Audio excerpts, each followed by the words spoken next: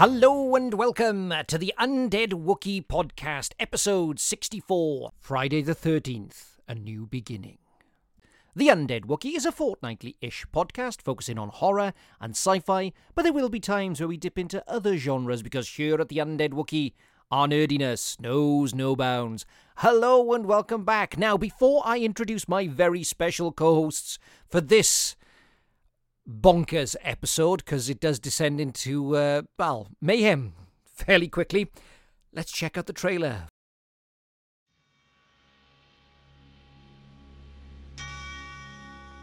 This is the one you've been waiting for. What's happening to me?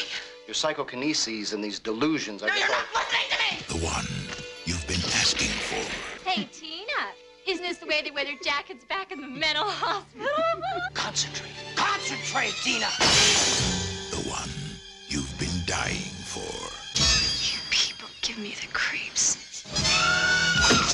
Okay, you big hunk of a man, come and get me. Jason is back.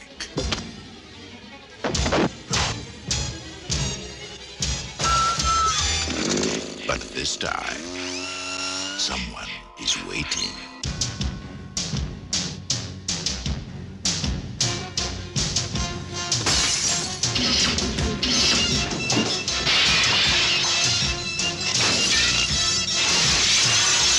Jason?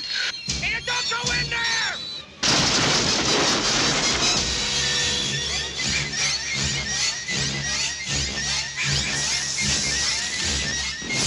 Friday the 13th, Part 7, The New Blood.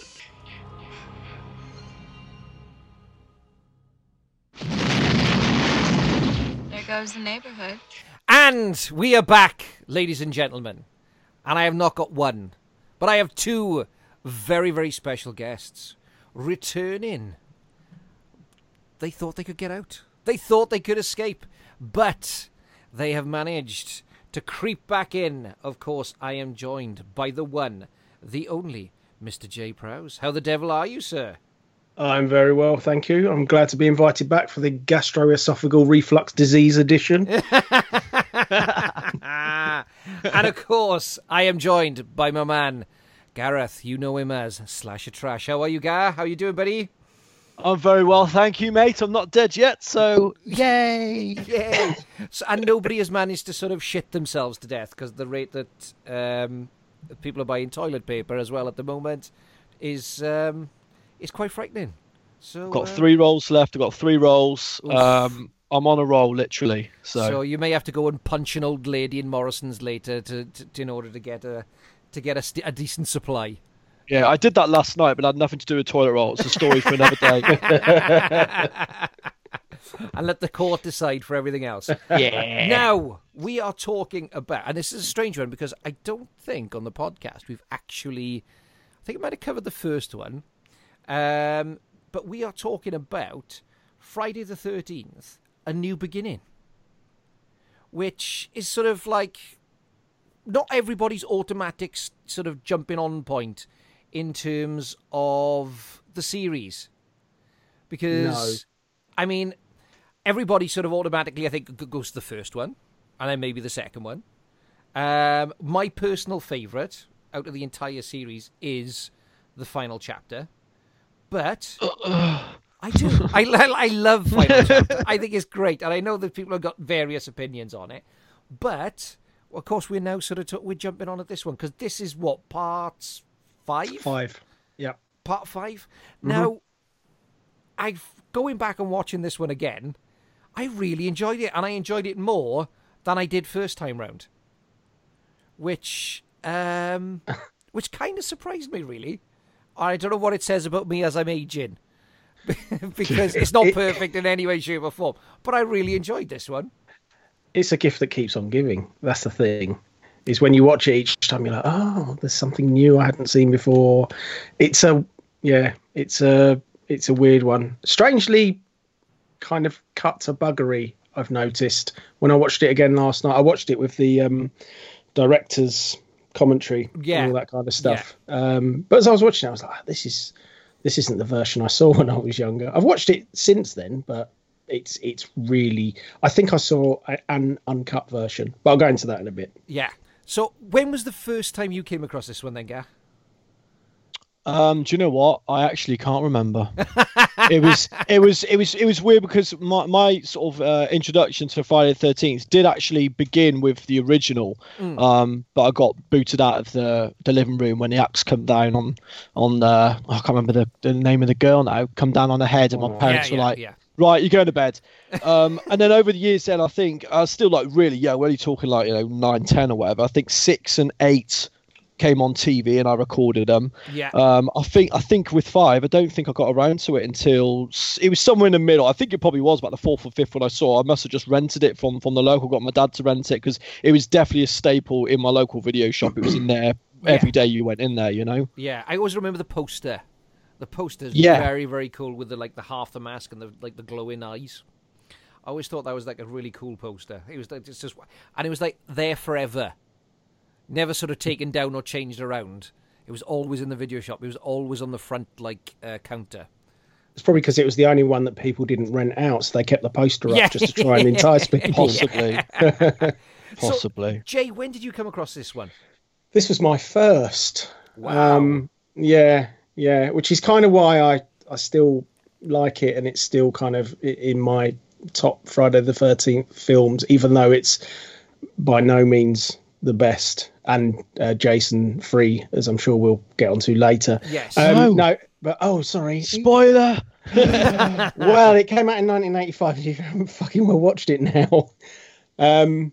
So yeah, I went to. I've written about this before, but I went to a mate's house when I was about, I don't know, it must have been 11-ish, something like that. And it was in a black cassette box with no label or anything on, which usually means porn. But then he started banging on about this bloke called Jason, and and I remember thinking Jason's not a particularly scary name, let's be honest. So I was like, I'm going to put it on. I was like, yeah, giving it all the big un and all of this, shitting myself because I wasn't a horror fan by any stretch of the imagination. I knew I had to cycle home after, and it was kind of coming to the evening and stuff. So we watched it, and this is the thing that I was talking about a moment ago, where I think I watched at least a more uncut version, because the version that I've got they released like 8 of them last year, I think. I've got the version on there, and it really it's quite anodyne compared to what I remember seeing years ago. I remember there was more nudity with the Debbie Sue Voorhees his character. There were just things that when I was watching, because I've watched it since I bought that, but I didn't really watch it very closely. I was kind of mucking about my phone and stuff, but I watched it seriously, properly again last night, and I thought I'd take a few notes because I hadn't really done that. And as I was watching, I was thinking, shit, it's quite bloodless, and I don't remember it being as kind of weak as this in that way. But anyway, so I think I saw at least, I don't know where they would have got it from. Maybe it was a pirated version that they got from somewhere. I can't, because it's never been released uncut. So no. I don't know, but it's certainly heavier than it was when I watched it yesterday in terms of gore, etc. But then I had to cycle home after through some woods, and oh my god, and I fell off. Oh no. Because I was, you start to think, something's following you, and I'm cycling, and then, getting really close, and I can see the edge of the woods, and I fell off my bike. Oh my god, that was it. Like for the rest of the summer, I was like, it just haunted my dreams. But and then I eventually kind of started, I thought, I'll watch. I can't remember what it was. It either the first one or the second one, I think. And then you kind of, okay, I get what this is about. It's not actually that scary at all, obviously. But that definitely was it's like a kind of gold standard moment for horror for me, because it was like I was absolutely terrified of it. I jumped in on part 3. Yeah. And of course, part 3 was in 3D, but you don't really think about that when you just sort of rent it from the video shop. And then I was just thinking, sat there, and even as a kid, going, "Why is he throwing a yo-yo so close to the screen? That makes no sense." Or why is he swinging a baseball bat at the screen? That's just really strange. I never twigged until like years later. Then when I went back and sort of looked at it again, and I sort of came to this one a little bit later and sort of well out of order. But coming back and looking at it, I really enjoyed it again. It's completely ridiculous. It's completely ridiculous. And of course, it's directed by John Carl. Is it Buechler? No, it's Danny Steinman. Danny Steinman, this one. Danny Steinman, right, of course. Yeah. Now, Danny Steinman is the guy who... Didn't he direct Street Trash? Savage Streets. Oh, Savage Streets, yes. With Savage Street. With Linda Blair. Yes. Yeah. Which is just an insane film. Absolutely insane. Oh, I really like that one. But he was known for more of a writer than anything else, wasn't he? And was a little bit of a porn director, I think, earlier on. Yeah, if you should listen to if you've got it, the audio commentary, because he's got a real kind of dirty smoke. He's dead now, I think, anyway. Yes. But when he recorded it, he was still alive, and he's got a really kind of dirty kind of. He sounds like he would have quite happily worked in an old porn grindhouse cinema. He's got that kind of voice, and you're like, yeah, he definitely, because the sex scene, which I think is 10 seconds, was 3 minutes. I was originally he did this whole softcore porn thing, and I don't know if it was, I can't remember who it was, someone else who was like a producer or something was there just watching it going, I can't fucking, what is he doing? I can't believe this. He's basically recording porn, because he was thinking it'd be great for the audiences, they'll love a bit of this, but they cut it down to 10 seconds in the end. I was like, because I want to see the whole 3 minutes of that, because I want to see how far he went. He was like, no, there was no insertion or anything. I was like, fucking hell. You could just imagine these producers, because I think in some senses, I think, particularly sort of American or producers and things, they can be quite puritanical about these kind of things. You can have excessive violence, no problem whatsoever, but you mention Jesus or show a bit of boob or have any kind of sex, and they lose their fucking minds. Well, that was the thing that was, see, a lot of the gore was cut, but that was the thing that was absolutely cut to rib. They really, 3 minutes to 10 seconds. That's a hell of a cut. Yeah, that is pretty much, that's ridiculous. Like, none of that. Yeah, no, yeah. But one of the things I found out of this, the actress ended up becoming a teacher. Yes, but then ended up losing a significant number of jobs because the schools where she was working with obviously found out about her doing this, being involved in sex scenes, and then they sacked her, which is just like, oh, okay, talking about something coming back to bite you in the arse. Yeah, there you go. Now she's quite hot as well. She's Deborah Voorhees, isn't it? I'd have been happy with her as my teacher. I'm sure there were plenty of boys of a certain age in her class going, oh my God. This little black cassette I found. Yeah. Now, obviously, the story of this one is, follows Tommy Jarvis, who obviously at the end of chapter 4, he chopped up Jason, went a bit doolally, put on the mask, and then has been shipped off to a mental institution. And now this sort of... how would you describe the place, Gar, where they are? How would you describe it? Where he takes... Where they take Tommy? Yeah. How would you describe it? It's a nut house, isn't it? It's a good old fashioned nut house. Yeah. Well, no, they call it like, it's like a halfway house, isn't it, for like troubled kids? Yeah. It's called Pinehurst. So I'm not sure whether you don't really get that much of a vibe as to why they're all in there, but I think it ranges from probably trouble with the law to like mental health issues and stuff like that. The kids all seem fairly harmless, bar the one who seems to... When you said that, I hope you're going to caveat that. The one brandishing an axe, who's the one guy you wouldn't want to give an axe to at any time. Yeah. It's like a halfway house type thing. And even though they sort of, I think we better, since we mentioned it, the character of Joey is clearly somebody who has significant special needs.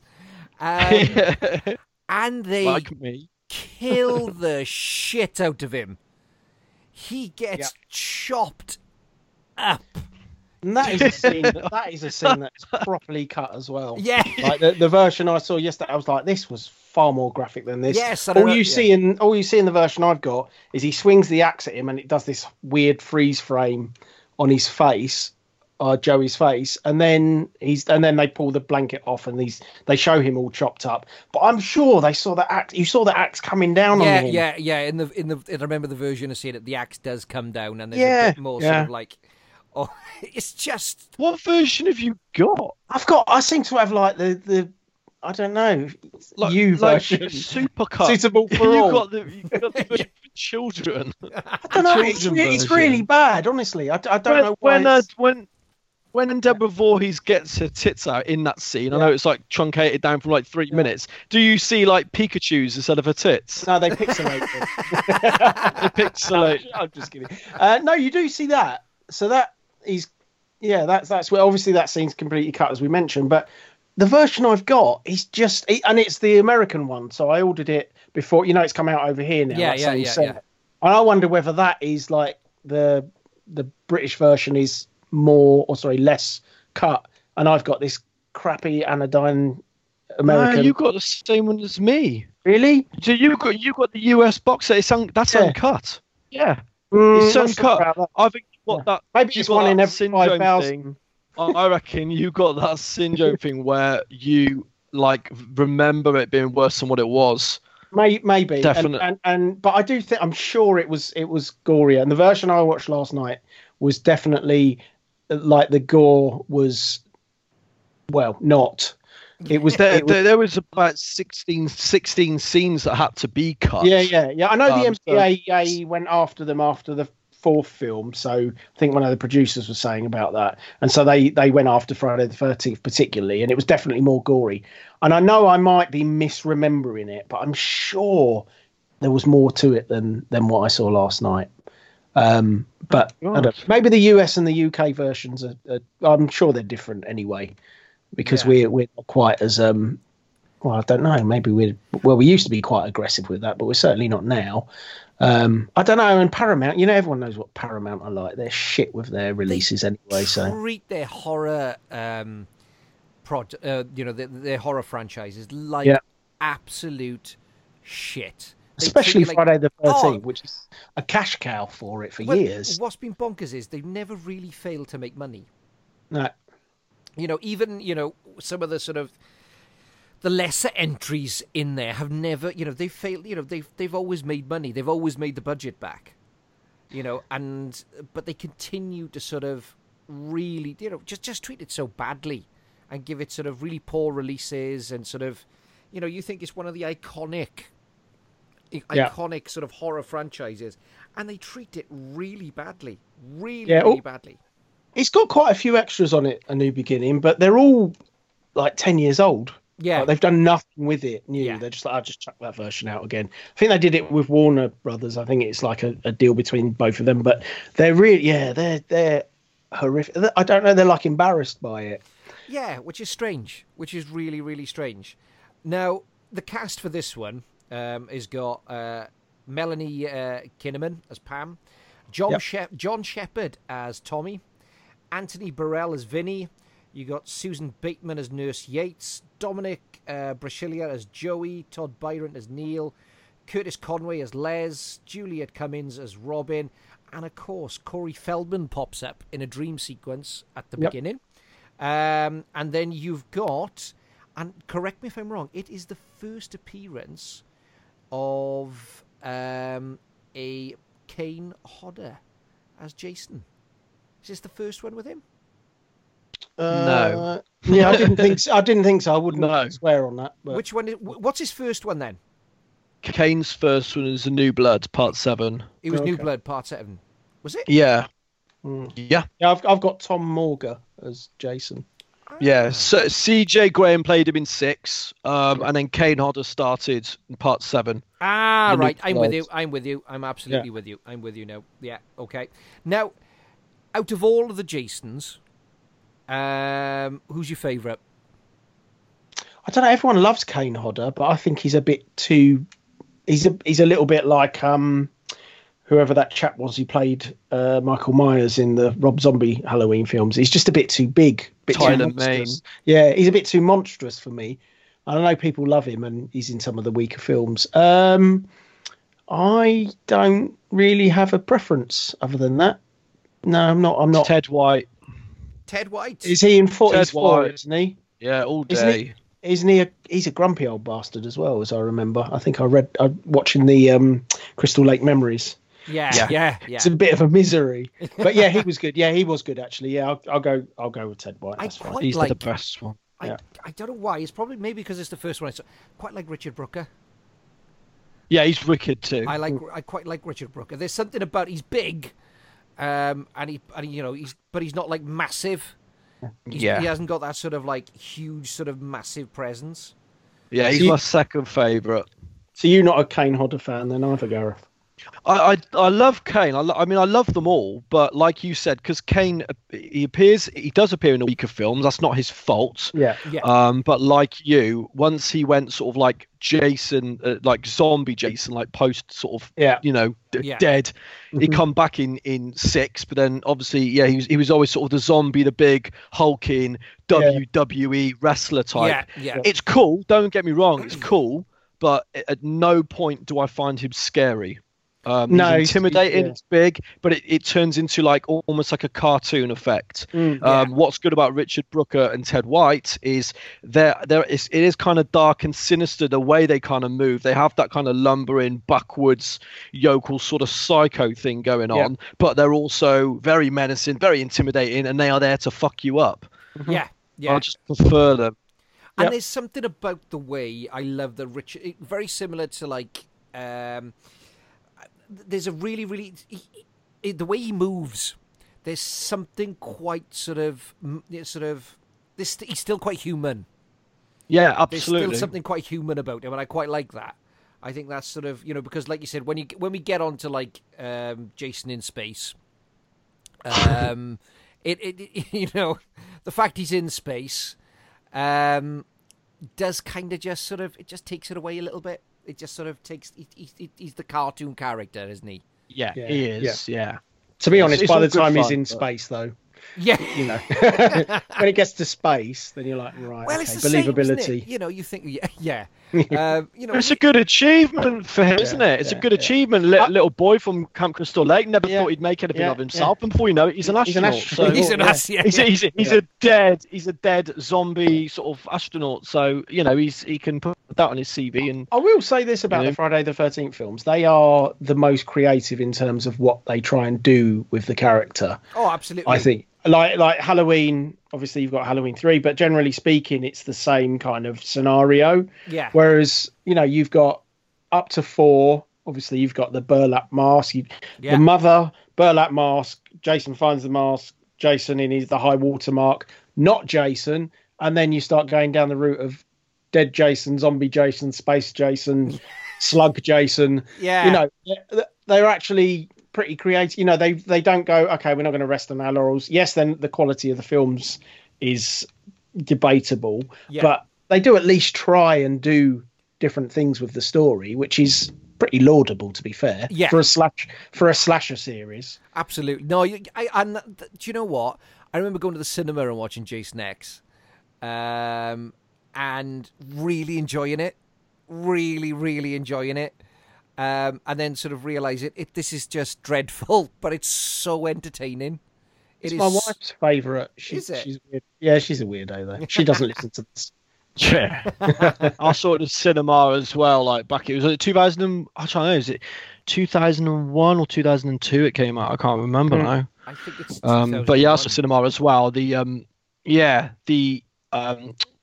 ice frozen face kill. Yes. Where he just dunks her head, and freezes her head, and then just smashes her face against the counter. They go back and sort of revisit the sleeping bag kill. Yeah, with the hologram. I thought that that was wicked. I thought that was the fact he's still just going at it is absolutely brilliant with the hologram. Now, in this one, how do you guys feel about Tommy Jarvis as a character? I Well, actually, I think originally wasn't the idea that he would take on the kind of Jason mantle after the fourth one, because the fourth one was supposed to be there was no plans for another one. No, not at all. I think didn't. Oh crap! His name's gone out of my head. Who's the director of the fourth one? Joe Zito. Joe Zito. That's it. Yeah. Because he said he just put in that little look at the end just in case, but there was no kind of plan for it. And then the idea was that when they got someone to write for the fifth one, they said, look, what we're going to do, it's going to be, I think they said to Danny Steinman early doors that what we want is it's going to be Tommy as the Jason character. He's going to kind of take on that, and then they're going to go on and on with various with him playing that character essentially.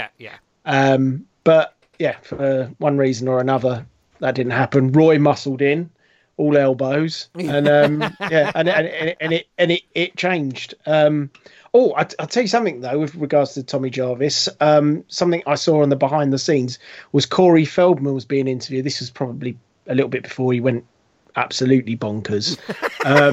So it would have been a while ago, because he seemed relatively normal in it. Yeah, and he said like after part 4, he kind of like after 4, 5, 6, 7, 8, etc. So this. I don't know when it was recorded because he didn't say the date, but I'm going to assume it's after Jason X. This interview, and he said that he would be quite up for coming back as that character kind of years later, almost like retconning those and start it after 4, which I thought was quite interesting. And I was like, okay. And he was like, like a kind of it must have been around late 90s, I guess he was interviewed, because they were talking about Halloween H2O sort of way. I'm guessing it's a bit after that. But I was like, okay, I'm not sure it would work now, but it's quite an interesting idea to have the original Tommy play Tommy 20, 30 years later or whatever. Yeah. Do you think that's a good idea? Or, I mean, would that be something that you'd be like, yeah, I'd be quite into that? Or is that like, no, that's terrible? I'd quite like to see what happened to Tommy, because obviously he's, he loses at the end of part 4. He's completely fucking bonkers in this, because he just keeps beating the shit out of people. That guy he gets, I forget the character's name, when he comes in and starts prodding him, and he just flips him onto the table. He picks him up and slams him to the table. It's like, that escalated quickly. Like, that's a quality moment. I'm trying to think. I think the guy's name is Eddie. He's the one who's basically gets to knob Debbie Sue Voorhees. It's the way he's punching him. He's got such a cheeky smile on his face, but there's that antagonistic sort of. You could tell he's like a bit of a bully. He's like, he just keeps punching him in sort of like the shoulders, if like, in it mate type thing. It's like you just know that he's basically, I'm a bully and I want to rile you to the point where you want to punch my face in. So he's like, I'll oblige. Bang. You're waiting for that Tommy just to kind of push him away and kind of flounce off, and instead he just decks him. It's brilliant. So, all right, not to be messed with. And then he batters the character Junior. Absolutely. Hurt me more. And that scene. Do you know what? Out of everything in the scene where Junior is just like riding round his garden on his motorbike, screaming and drooling. It's really disturbing. It's really quite disturbing. Just that sort of level of just, this character who's clearly got some kind of strange Oedipus thing going on with his sort of mother, just sort of riding around screaming into the night. It's really fucking dark. What's really funny is in that scene, she's doing the soup and she's shouting at him and she's cutting all the soup up and she gobs in the soup. Yeah. She spits in it and just carries on. I'm like, oh. They're I'm not sure if they really work in the film. They feel like kind of comic relief. Yeah. That I'm not sure. And I kind of feel as if, like Demons, I know he's only in it very briefly, but he's kind of that hearted character, so to speak. Yes. I'm not sure. They're good, and it's well acted and all that kind of stuff, but I don't see what they really bring to it. No, I don't think they actually offer an awful lot, do they? They don't. No. They just cannon fodder. Two extra deaths. Yeah. I say that I don't see what they bring to it. This is Shakespearean. It's a fair point. Bodies. For the pile. That's true, actually. What do they bring to it? Death. Okay, that's fine. Yeah. Yeah, all right, I'll shut up now. In terms of because this one's got some great kills. It's got some really, really good kills. What's your favourite? Ooh. The tourniquet thing's quite good. That's quite where it straps around his eyes, turns it. Yeah. Although I noticed something in that last night is it turns one way and then it cuts and then it's turning the other way. Turning the other way. Yeah. So it's letting it. So that you said it right. It's you haven't even watched an uncut version. You've watched the U version, the universal suitable for all. Where in this movie he actually undoes the killings. He goes to kill somebody and goes, oh no, we can't do that. So he's tightening it up and then he just undoes it the other way and goes, no, do you know what, mate? I'm going to let you off because this is the version where everybody survives. Actually, on the DVD, on the Blu-ray, it does say a great family experience, Empire magazine. So maybe that is what's up. Yeah, that's a fair point. But no, nonetheless, that's pretty good. I like that kill. I quite like. It's kind of implausible, but I quite like the way Ethel's killed, where he kind of just pushes the hatchet through the window and into her head, and then she falls. She goes face first to the soup. Yeah, that's a real 3D one as well, isn't it? You noticed that would look like it should have gone into part 3 because the way the cleaver comes through. Absolutely, it's perfect. Yeah. And then she squeezes the tomatoes. I love that. Yeah, that's pretty good. Yeah, she crushes that. And I like the Jason death right at the end because I feel like I'm spoiling it for people, for fuck's sake. As he falls out and lands on that kind of the tractor spike thing, it's quite a loud kind of like smack as he kind of like failed on it. It sounds quite aggressive. It's got and his face at the end though. Yeah, he's all very serene, isn't he? Like he doesn't. It's like I know he's dead and everything. Like, and it's like you can't say to him, "Mate, you're dead." Make it look like look a bit more realistic. Who knows what your face will end up like? But he kind of looks like he's just been merely troubled by what's happened. Yeah. Oh, this is slightly inconvenient. My dark face. Yeah. Good old Roy. Yeah. I like. Whoa. What do I like? I watched it. I did watch it recently. I really like Demon's death. It's not like it's obviously standard. Just I'm trying to think. What actually is it? He impales him with. I'm trying to think now because it's through the tin can toilet, but it looks like a metal spike. Yeah, like a big long metal spike, isn't it? Yeah. Because he stabs it through his leg first of all. Actually, he dies really well. He actually looks like he's in pain. It's a really good.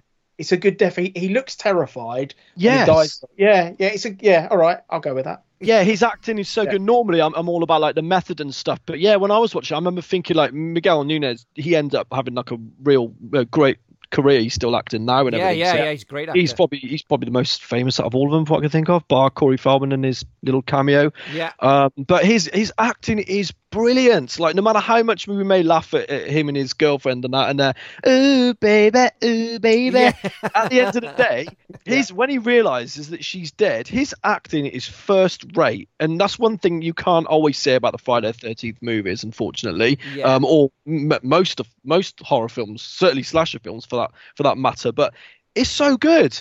Even though you may even still be laughing at him because he looks like bloody Michael Jackson and he's just singing "Ooh Baby," he's so scared. I believe it. I genuinely believe that he was absolutely bricking it, thinking he was going to die. And like you said, when he gets spiked first, he's screaming in pain. Yeah. You can almost feel it with him. He's good. He is good. Yeah. He needs more screen time. I feel like he's one of those characters that everyone loves and wishes were in it a bit more. Yeah. I still mourn his death now, mate. I love him. Demon enchiladas. Yeah.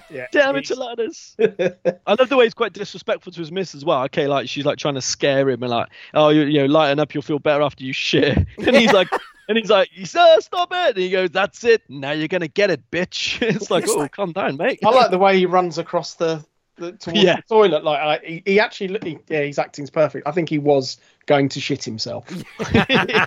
You went full method. Acting. Yeah, method acting. Method. Just ate loads of enchiladas before the scene. Yeah. I mean, I love is Tina's death with the eye gouge, with the gardening shears. I think that's a great one. And do we actually know Reggie's grandfather? Oh, poor guy. How does he bite the dust? Because I can't quite remember. I don't know whether I like missed. Gouged out. It is. He does get his eyes gouged out. So yeah, he just gets thrown through the window. It was that one was always off screen. There was never any additional gore that had been cut. Right. He was always a device to just scare the audience.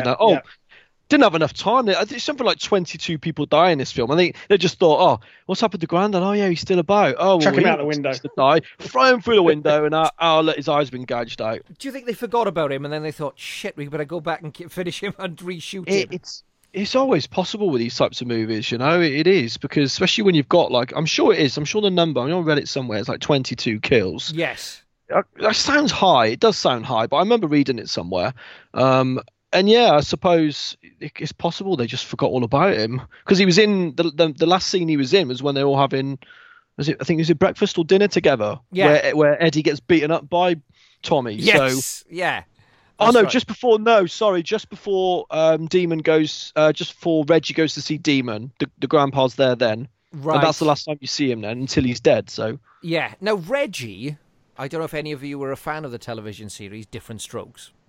Yes, was Arnold's friend for a long, long time, because he was quite a well-known sort of child actor.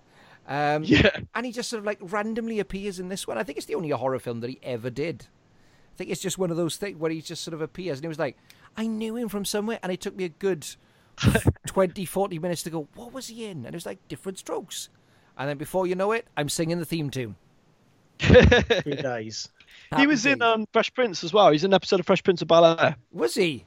Yeah, very good in that. I reckon this is probably early 90s, so I reckon he's probably about maybe 20 by then. I think it's something like 91, 92 maybe.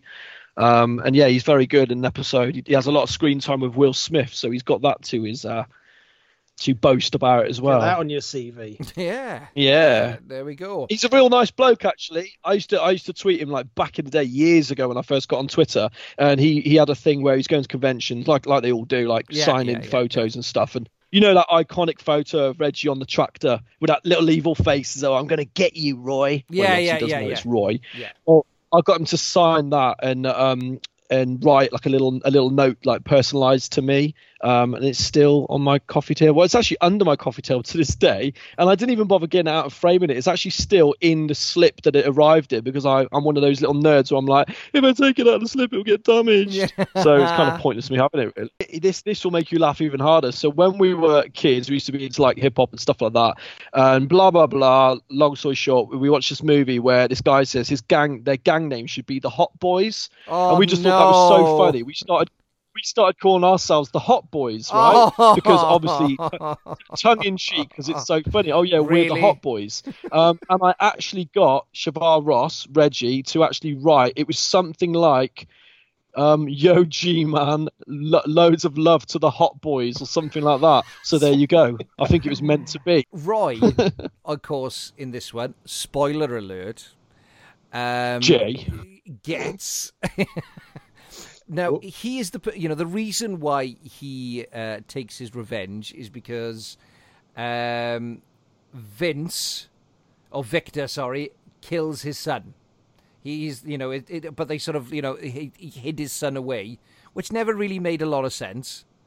But the guy who actually murdered his son, that sets him off on a rampage, kind of gets off quite, doesn't get murdered in any way, shape or form. Just gets taken away by the police. Whereas everybody else who had absolutely nothing to do with his son's murder gets butchered horrifically. In the Friday the 13th movies, have you noticed that Jason and his mum are really bad at actually getting revenge on the people who deserve it? I mean, obviously you got the odd instance. Obviously, Jason gets Alice back at the start of part 2 on behalf of his mum. Yes. But his mum in the original isn't even trying to take out the counsellors who were paying attention when her son drowned. She just turns up to kill a whole bunch of new counsellors. And I'll say Roy does the same in this one. He kills everybody else, bar Vic, the guy who killed his son. Yeah, which is just...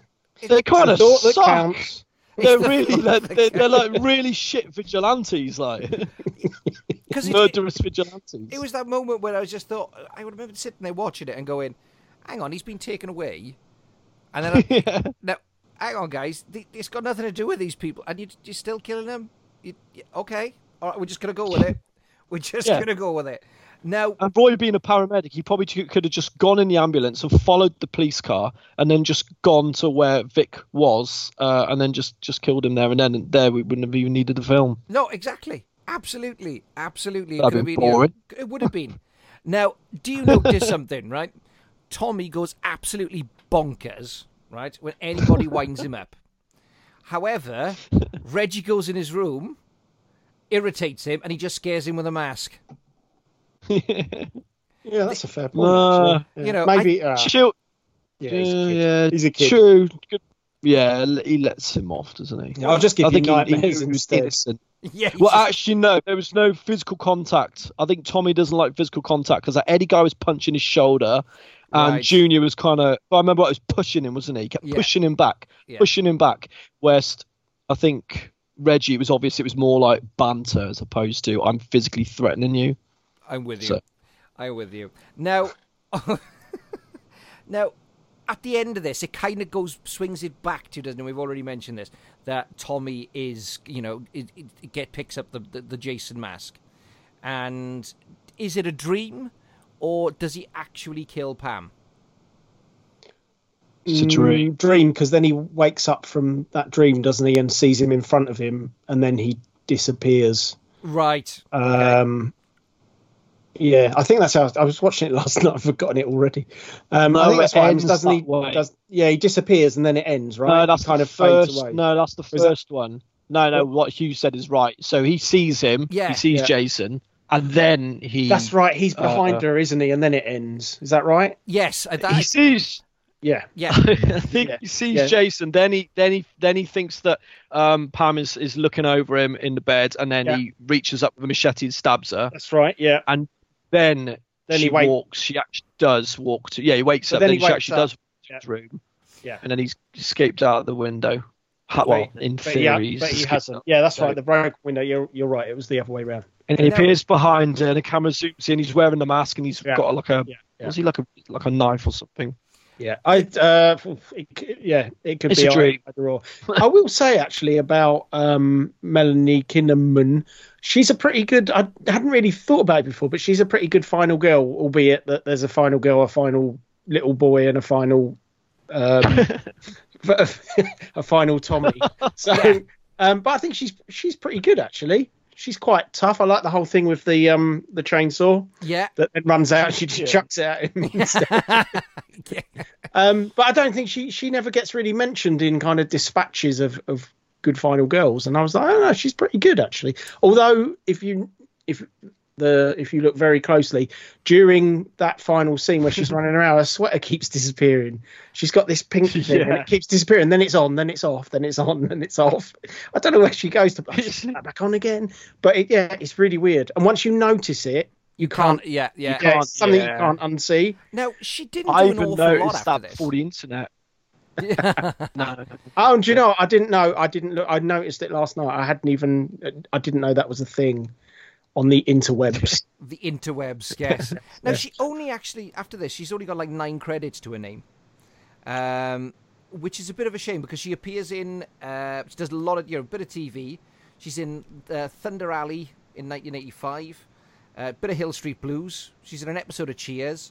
And she plays, listen to this, in Best of the Best, she plays the woman. Awesome. And that's it. Thunder Alley and Best of the Best. There are none more 80s titles than that. Best of the Best. Thunder Alley. You can already hear the guy, the voiceover guy, can't you? You can already hear that.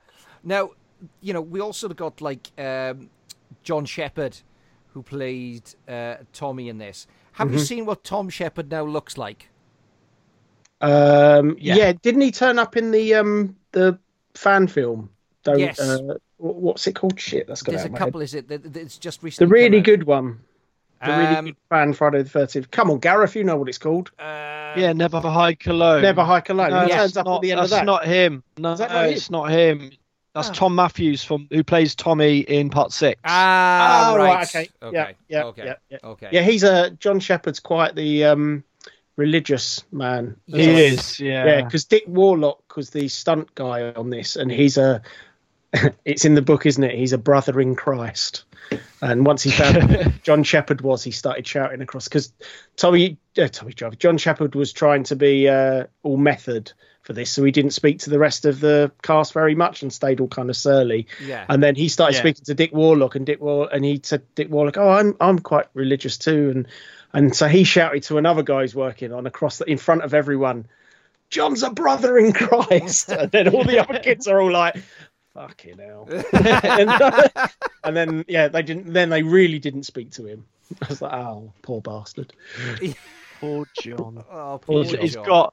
I was looking at IMDb earlier, and apparently, if you take out his screams and whenever he's laughing, he has something like 24 words in the entire film. Yeah, he's as the main star. It's a pretty performance. Yeah. I noticed something else last night because I paused it and it paused on his treatment record. Yeah. So when it really made me laugh because it says like Ritalin, Percodan, Valium, Thorazine, the various things he's taken. Yeah. But where it's written doctor's review, it's spelled DOCOTRS review. But not once, but twice. I'm like, it's the doctor who's been taken. It really made me laugh. I was like, okay, they've misspelled that. Oh no, he's misspelled that. He's done it twice. What the fuck? That's just terrible. The doctor's been hitting the Thorazine himself. No wonder Tommy's absolutely mental. Yeah. Now, the other thing that we got to talk about here, which is it's kind of just sort of like it's sort of, you got Tommy, you got his character here, and you sort of like, he's clearly really, really mental, and then after this, the series takes like a massive U-turn into like the supernatural, and you get like Jason versus the psychic girl. Now, for me, it's at that point that the series really did start to kind of like lose its way, even though I really enjoyed that one. Where do you guys think that this, because I think it's fair to say that the series does lose its sort of way. Where do you think the wheels started falling off for the series? Probably after 6 for me. Yeah? Yeah, I think so. I think that's when it... I mean, they're all enjoyable in their way, but 6 is the last one of any real great quality. For me, anyway. I mean, I know there are fans of the others. I kind of like Jason Takes Manhattan. I can't really tell you why. Probably because when he kicks the stereo as he walks past those blokes, it always makes me laugh. But I'm not... Yeah, I'd say 6. What about you, Gareth? I would say after Paramount, even though we hate Paramount and they're scumbags, they had like this weird, not a consistency, because like you said, the quality did kind of drop. But at the same time, I still massively prefer Jason Takes Manhattan over Jason Goes to Hell, even though Jason Goes to Hell tries to do something completely different. And I totally respect it for that. Yeah. And Adam Marcus, who I think wrote and directed it, he's a real nice chap, and I could see what he was trying to do with it. But once it went to New Line with Jason Goes to Hell, there was just something about it. It just didn't feel like Friday the 13th anymore. And Jason X, again, it's fun, it's crazy. I'll watch it again at some point and no doubt enjoy it more than what I did. But I probably haven't watched that film for 15 years. I bought it on DVD after it came out. Whereas the first 8, I can go back to and watch it any time. And it kind of killed the series then, because they didn't really know what to do with it. Jason Goes to Hell, then Jason X, then he lay dormant for a while. The box office was crap for Jason X, and it was kind of like, okay, Freddy versus Jason, great, but then they kind of had to reboot it with the remake, and even though the remake did well, so if it was me, I would have, if I was Paramount, I would have just whacked out a 9th one. I would have brought him back from Manhattan, and I just would have kept it going, mate. I'm simple. I'm a simple person. Once it went to New Line, because the Freddy versus Jason's a Freddy film, isn't it? Really, he's like he's a puppet. Yeah, and he looks pretty good. There's the bit where he comes through the cornfield and that guy sees him and he's fucking massive. And that's quite fun, because I want that in that sort of film. I don't want that around Crystal Lake. I don't want him to be massive. He has to, because he'd stand out like a fucking sore thumb, wouldn't he? And I mean, 9 foot bloke wandering around. A bit scary. But Yeah, I think you're right. I mean, in terms of quality, after 6, it definitely drops off. But yeah, once it went from Paramount, I think you're right, Gareth. I think that's where they kind of like, oh, let's take it in a new direction, but it doesn't quite work. And I'm the same. I've seen Jason X once, probably 15 years ago, maybe longer. Yeah, exactly. Yeah. No, because the budget was bigger for 8, even though they didn't have as much of a budget to spend as much time in New York as they wanted to. And I know it only made something like 18 million. But if you work that out, 1989, what 18 million would be today, it still turned a reasonable profit. So they probably could have just kept trucking along. That all these, all of these films do make their money. They may not be the massive mega hits, but they make their budget back and a little bit more. Yeah. And I mean, in terms of sort of, getting it out there and getting it made and keeping the franchise going, I think even though there is a bit of a wobble, it still doesn't go down like the sort of the Hellraiser route where the wheels completely fall off that. Or, exactly. Or the Leprechaun franchise. Yeah. I still like them all. That's the thing. I still like them all. It may sound like I'm sort of ragging on like Jason Goes to Hell and that, but I still really like them. I even like the remake. But I was about to say that. What's your feelings on the remake, Jake? First time around, I really, really didn't like it. It wasn't like I was very protective over my Friday the 13th franchise. I just didn't really like the characters. There was a lot I just didn't like about it. However, this is why you should watch films more than once. Yeah. I watched it again maybe a year ago, and I liked it a lot more. It's not a fantastic film. In fact, none of them are really. Maybe the fourth one, I guess, overall. But it was far more enjoyable second time round, because I didn't get when people go, oh, the character's pretty good. Actually, the characters early in the film are fucking horrible. Yeah. But that's kind of what put me off, I think, first time round. I was like, I just don't like any of these and I want them to die, which was the purpose of them, I guess. Yeah.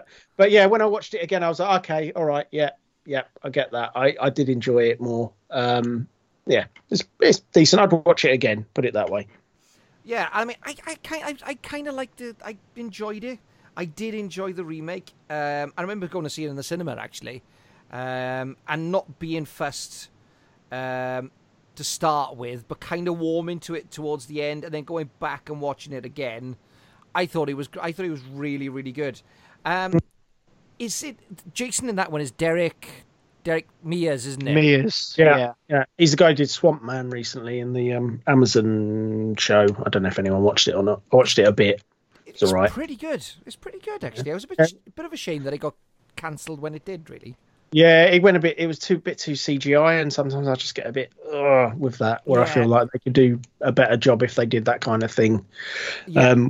Practical effects. But anyway, sorry, we digress. So, for a new beginning, what's your favourite? I mean, we've talked about our favourite scene, favourite kill. Got a particular favourite scene that stands out? Well, the 3-minute sex scene that I've never seen. there's for me, there's absolutely loads. The whole film, but basically the bit where I can't remember what the guy's name is, but he's trying it on with Robin.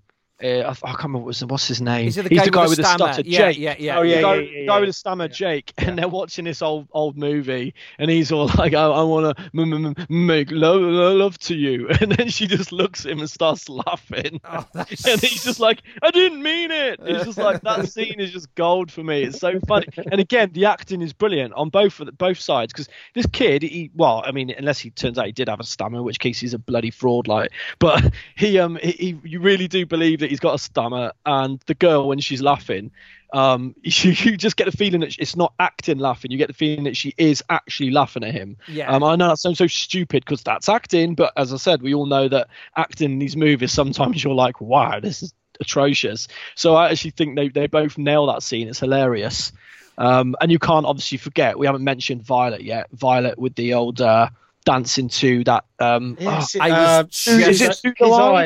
His Eyes by Pseudo Echo. Pseudo Echo, that's it. His Eyes, Pseudo Echo. I mean, I like her dancing. I'm brilliant. Yeah, I'm quite drawn in by her dancing. Yeah, I find it fascinating. I watched it twice yesterday. It's like, it's really hard to do as well, because I found myself doing it in front of me and just like, what are you doing, you twat? Stop it.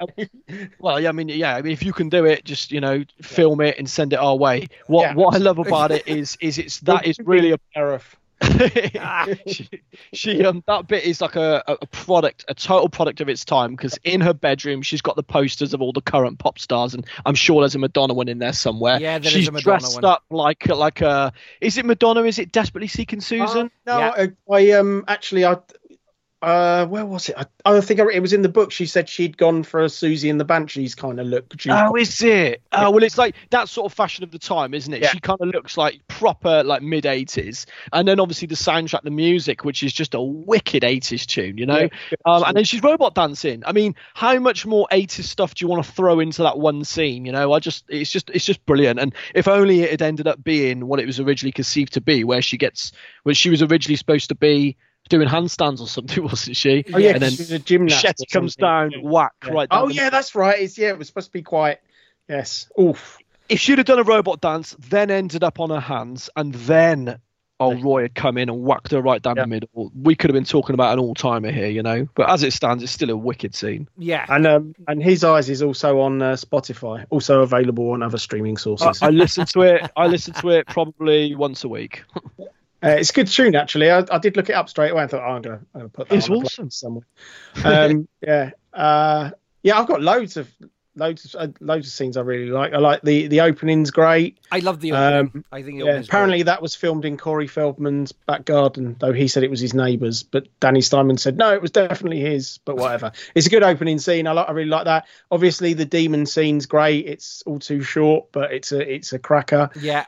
I also particularly like that drifter guy who turns up. Yeah. He's like the red herring, isn't he? Like, yeah, absolutely. Yeah. Clint Eastwood. even though it's clearly not him, it's so on the nose that you're like, yeah, it's definitely not him. But I like where he's watching them have sex, like some kind of Alfred. Yes. He is an Alfred. As soon as I saw it, I was like, you're such a fucking Alfred, honestly. Yeah. And then you think it's Jason. What was his name? I can't remember his name, but Ethel after just says when he goes to a house and he's like, oh, I want to have a square meal or something like that. So she gets him doing jobs, and then she says that is something like that is one ugly motherfucker or something like that. And he's like, really not? He's like a relatively handsome bloke, and she's just proper slagging him off like going, he's an ugly motherfucker. Yeah, it's like, how harsh do you want to be? I don't think he's got a name in it. There's no. I'm just looking at the cast. There's no Alfred. There's no Alfred. Alfred's uncle. Alfred is Alfred. Yeah. Is that Brian Alfred? No, he's not there. He's a total Alfred. But yeah, the other one was going to be the dancing scene that I really. Three Suits. What's the other scene that really makes me laugh is Reggie at the end, where Jason Roy finds him and he's behind the bay house and he just stands up and smiles at him. Yeah. Like, hi, I've got a lovely pearly whites. Please don't kill me. It really made me laugh yesterday. It's chock full of amusing scenes, not particularly scary ones, but fun nonetheless. I mean, Lana as well. Oh. I really like, to be honest with you, that whole final setup. That last scene, I think it is one of the great sort of, even though it's not Jason, the Jason-esque death scene. I think it's one of the great ones. And like you said, even though he does look like he's just having a bit of a lie down at the end, I think it's a great. I think the entire, the whole look of the whole setup with the rain and everything, I think it works really well, and it genuinely feels like a Friday the 13th ending. Yeah, it has that real feel to it, and and the dream sequence at the beginning, I think that was great. I thought that was that started. I think it kicked it off. That felt like classic Friday the 13th. That opening scene. Yeah, and it kind of sustains the film a little bit. Until we get into it. However, how do we feel about the double bluff? All right. No, it never bothered me. It never bothered me one bit. Yeah, because it was the first film in the series that I saw. I had nothing. I had no benchmark. I hadn't seen any of the Friday the 13th, so I wasn't offended by it. And in fact, in hindsight, I think it's it's not quite on the same level, but it's Halloween 3 Season of the Witch moment in that it's a complete turn of events. So that's the first time it really went out on a limb and tried something new, and I think that's not a bad thing. So when people go, oh, it's not Jason, because they're a bit butthurt or whatever about it, that's down to them. But from my point of view, I mean, even if I'd seen the others before, it wouldn't hurt or offend me in any way that that you've got this bluff. And I like Roy. He looks pained. Yes, he actually does. That moment, that's some pretty good acting from him, to be fair, because he does look. He looks completely full of. When that other guy, the guy with the bubble gum, and he's all kind of like, I've got here. Get your hands dirty. Yeah, and he pulls the thing back and he looks, and you see the look in his eyes, and it is pain, but it's like proper anger as well. It's good. It's a really good. He plays that well, actually. Does Dick Weand? Yeah, get your hands dirty, Roy. Isn't it funny though? Isn't it interesting that like Halloween 3, obviously back when it came out, everybody was just outraged that Michael Myers wasn't in it. It did okay box office. It wasn't the bomb that people make out it was. Isn't it weird that Paramount did not pay any heed to that at all? Like, oh yeah, they really hated it when it wasn't Michael Myers. Hey, Final Chapter made loads of money, so let's bring Jason back. Actually, no, let's not bring him back. Let's just, make it somebody else doing all the killings. Yeah, everyone will love that. Like, what the hell? Like, what were they thinking? Maybe because they hated it so much, they thought it might kill the franchise. Yeah, maybe it was. Maybe. Yeah, I've got. They call it a new beginning. Yeah, that's what I think everybody. That's a fair point. The only respite for all the fans when they realised it was Roy, like, what? It wasn't Jason all along? Is I guess then maybe they thought. I know again at the time apparently they were outraged and pissed off and everything, but they must have just gone, oh well, maybe then the next one Jason comes back because it's called A New Beginning. That's all I can think of, the logic behind it. But the bluff never bothered me. I thought it was quite interesting. I thought, wow, when you realised it was Little Roy, I thought, yeah, wicked. Little Roy. Little Roy, little Lord Fauntleroy. I think actually, because this was my gateway drug to Friday the 13th. I'm sure, I'm not certain, but I'm sure Halloween 3 was the first Halloween film I ever kind of knew of. I'm not sure I actually watched just all of it. Yeah, sorry. He's an awkward guy. Yeah, I know. Now you're going to tell me you saw Exorcist 2 first as well. Yeah, Exorcist 2, Freddy's Dead, Final Nightmare. Actually, I did watch Dream Warriors first. And then the second one, and then the first one. Good one to start on, really, though, isn't it? Yeah. I'm contrary. What can I say? What about the two greasers, though? Just very quickly before Hugh wants to say something. The two greasers, how funny are they? Again, thrown in just to be victims. Yeah. Leather jackets, little weird like Hovis 2000 hats because they're all like like futuristic shit, and then the one guy's just like singing that song. He's like, rat-tat-tat-tat-tooey, rat-tat-tat-tat-tooey, get the car started, I'm gonna kick your fucking ass. And he's just going off, totally going off where they're trying to fix the car. In the commentary, I can't remember who it was like, this is kind of gay. Yeah, that's why I love it. I was like, oh, right, okay, fair enough. It's because they're wearing leather. I was like, oh god, honestly, lowest common denominator. Do you know what is interesting though is when you look back at some of the costume choices for some of these characters, there's got to be somebody there who's thinking, why, you got these two guys, I'm going to make them look like Marlon Brando in Rebel, which Marlon Brando. Yeah, it's like, is it the Wild One? Yeah, it's the Wild One. Yeah. It's just what is that about? Why make that costume choice? I don't know, because it seems completely out of time as well. It's like a 50s look, and these two, I suppose that could have been the look that they were. Well, it was obviously the look they were going for, but it does seem kind of like when you've got Violet with a very contemporary look, etc., and you've got them as this kind of this weird 50s thing that doesn't seem to fit. It's almost like they went, we've only got clothes from a period piece that they were filming here before. They've just got these two leather jackets and that, so you're going to have to be dressed and have like your hair like 50s kind of bikers as well, and not ride any bikes. Yes, just to you're just going to have a shit car that doesn't work. Yeah. It's like brilliant. Firework in the mouth. Right. Firework in the mouth. Oh no, it wasn't a firework, was it? It wasn't a it was firework, a it was flare. wasn't it? Yeah. See, that was Flare a in the mouth. It's a great death, mind. It is a great death. It's a good one. Yeah. Cut to shit as well. Yeah. Now, okay.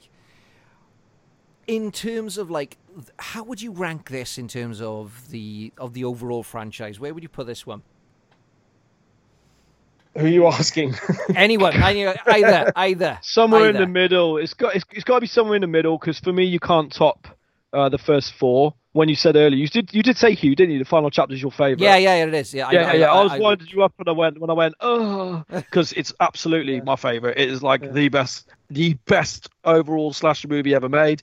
But probably like 4, 3, 2, 1 for me. And then maybe. Probably New Beginning, to be honest. I used to really like Jason Lives, but I really love New Beginning. So it's just after the first four. So it fits in the middle somewhere, really. Jay, where do you...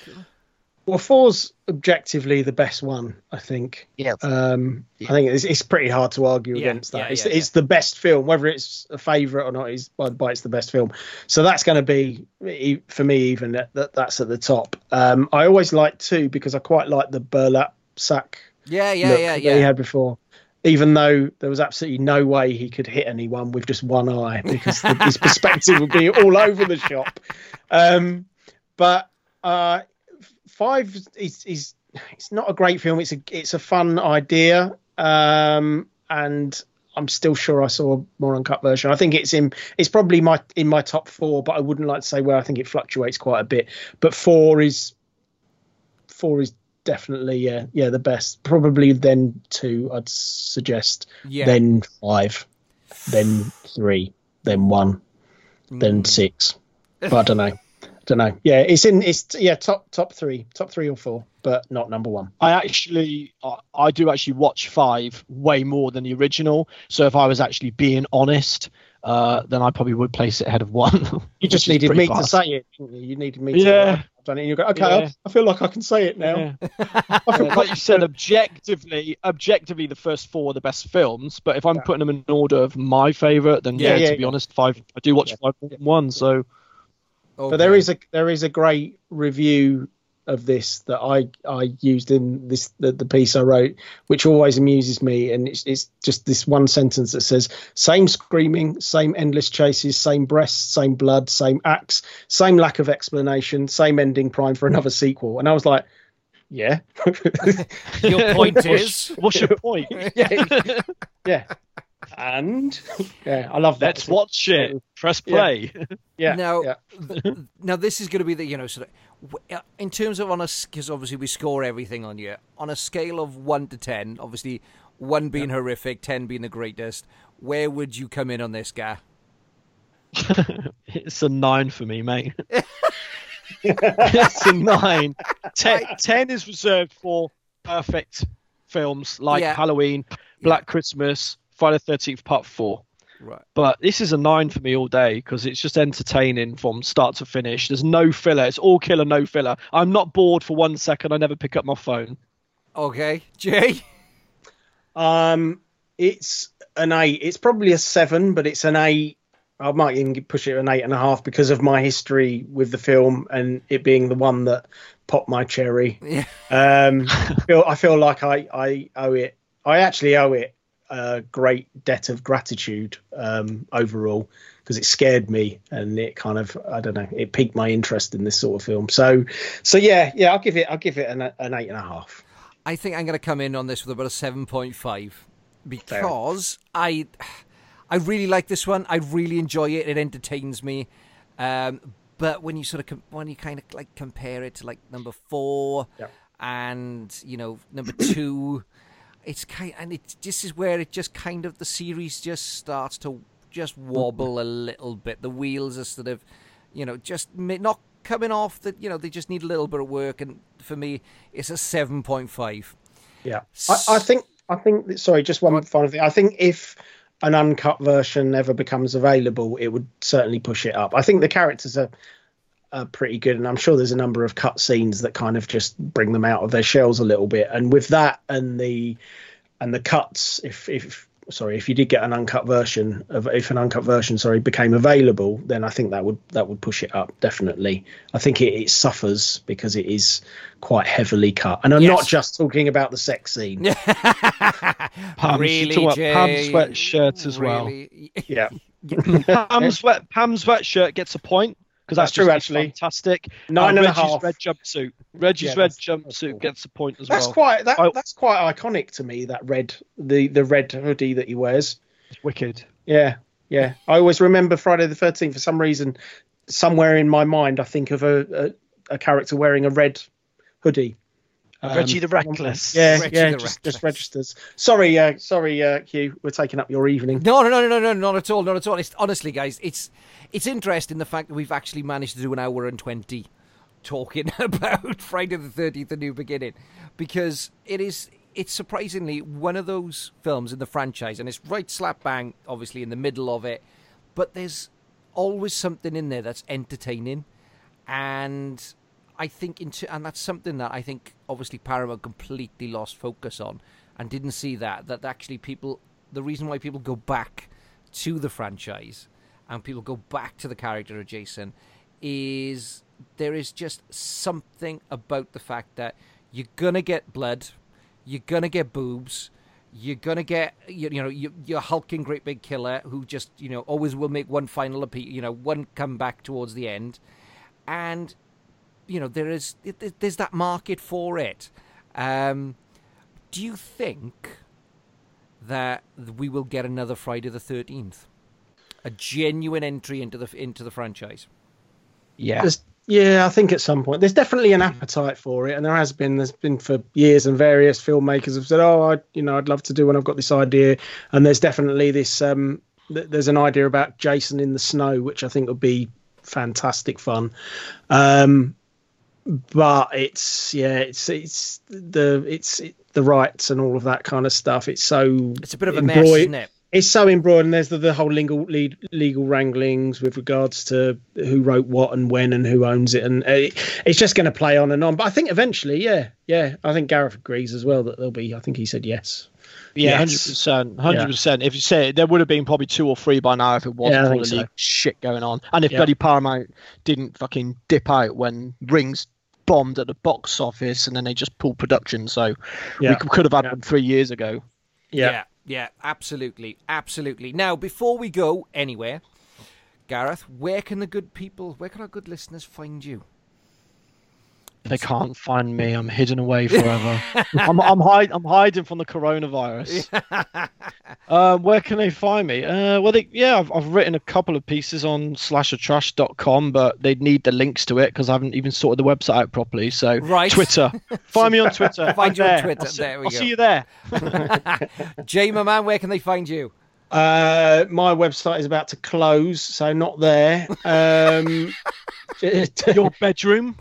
Yes, they can find me. They can find me in the woods, lurking behind a tree, like some kind of Alfred. Exactly. They can find me on Twitter as well, but it's not using my name because I don't want people to know who I am. So it's Freddie Fenech, which is obviously Freddie without an IE, FREDDY FENECH, and I doubt I'll see you there because no one will follow me, which is how I like it. Gentlemen, honestly, it is, as always, it has been an absolute pleasure having you on. My face is actually hurting from smiling, and it's great having you on because it's just great to just let you loose and just release. I'm so glad you said your face is hurting from smiling. Yes, because you paused for a bit then, and I thought I want to know what he's going to say. Why is your face hurting? just the sheer agony of it. No, honestly, guys, thank you so much for being on. I really appreciate it. And we'll have to get back on because we will have to cover a final chapter at some point. We're going to have to come back and look at that one. Yes. Yep. So once again, thank you, gentlemen. I genuinely appreciate it. Take care now, boys. Pleasure. Cheers, mate. Thank you, mate. Cheers. As always, I want to say a big thank you to Gareth and Jay for being on. Honestly, it's been an absolute pleasure having you on. I may release an unedited version of that this episode at some point. Anyway, back to some kind of form of sanity. So up next, we have got What the Wookiee Watched. And up first, we have got I Am the Pretty Thing That Lives in the House. I have heard myself say the house that holds a memory of a death is the staying place of a rotted ghost. My name is Lily. I'm going to be staying with you from now on. I hope that's all right. I am 28 years old. I will never be 29. The pretty thing you are looking at is me. But it is me that still cannot see any of what is coming.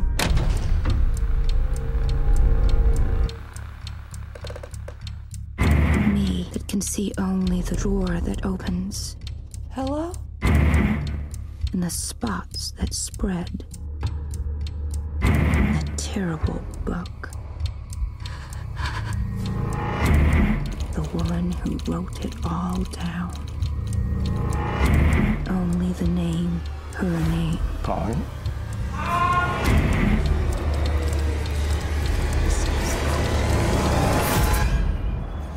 But I cannot see it, even as I look right at it.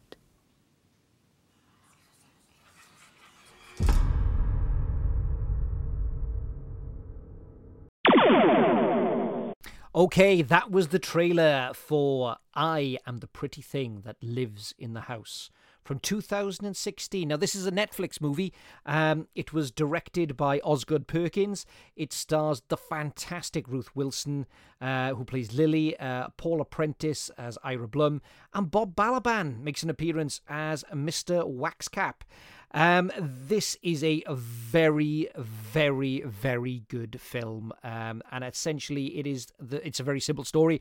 You've got a young nurse who takes care of an elderly author who lives in a haunted house.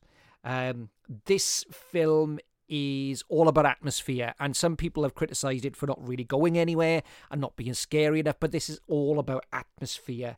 This has a wonderfully creepy, gothic feel to it, and Ruth Wilson's performance is absolutely fantastic in it. Essentially, it's just her on her own for a significant period of this film. I really, really enjoyed this. I wasn't expecting to, but it is so good. Honestly, I can't recommend this enough. Do not go into this expecting blood, guts, and thunder. This is not that type of film. This is all about atmosphere. This is about, this treads the fine line between mainstream and art house, and my hat's off to Netflix for allowing Osgood Perkins to make this film, because it is absolutely fantastic. I cannot recommend this enough, and I would certainly give this maybe an 8. No, in fact, I would give this an 8 out of 10. Absolutely loved it. Okay, up next we have got Scarecrows from 2017. Let's check out the trailer. This weekend is gonna be legendary. Yeah, I'm excited too. And I've got one more surprise before we hit Paradise Beach. Right? Let's go. It's weird. What? The bird. Aren't scarecrows supposed to scare off birds? Obviously, this farmer doesn't know what scary means.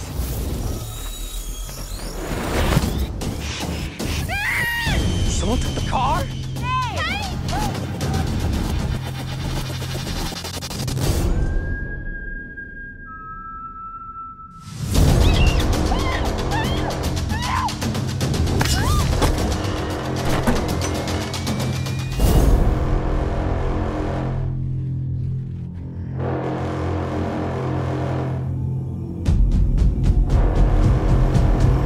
Scarecrows. What about them?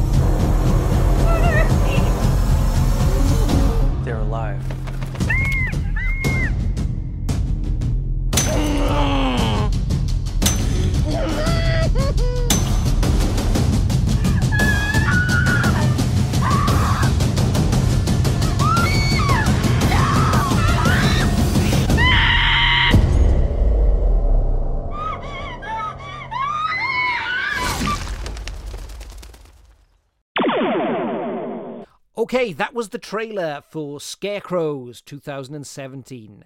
Essentially, this is a very simple story. You've got teenagers are kidnapped and made into scarecrows and left to die in a field.